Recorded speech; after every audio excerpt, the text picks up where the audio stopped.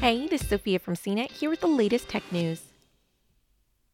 Companies and governments around the world are racing to battle against the coronavirus pandemic. Apple and Google are making changes to its contact tracing program they've developed to help inform people when they might have been exposed to the virus. The two companies have been working on a contact tracing technology project for a little over a month.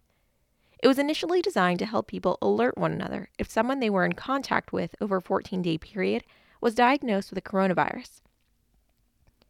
When the project was first announced, Apple CEO Tim Cook and Google head Sundar Pichai promised the technology would be built with privacy in mind. The technology basically works by helping Apple iPhones or devices powered by Google's Android software communicate with one another.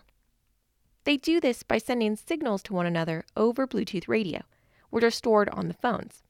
If someone is then confirmed as having coronavirus, their phones send out a new signal alerting the phones they'd come in contact with over the past 14 days. Apple's and Google's efforts are just the latest ways big tech companies have been working on to help fight the coronavirus, which has killed nearly 200,000 people around the world and infected more than 2.7 million people. Verily, the life sciences arm of Google parent company Alphabet, launched a website last month that gives people in California information about virus testing. The website was developed in partnership with the White House and lets people fill in symptoms and complete an online screener.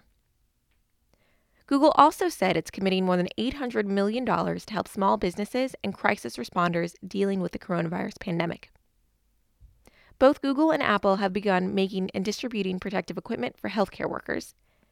Now, with this new coronavirus tracing technology, two of Silicon Valley's biggest rivals are hoping to create apps that'll help us regain a sense of normalcy as we wait for a vaccine or other ways to fight the virus. For more of the latest tech news, visit cnet.com.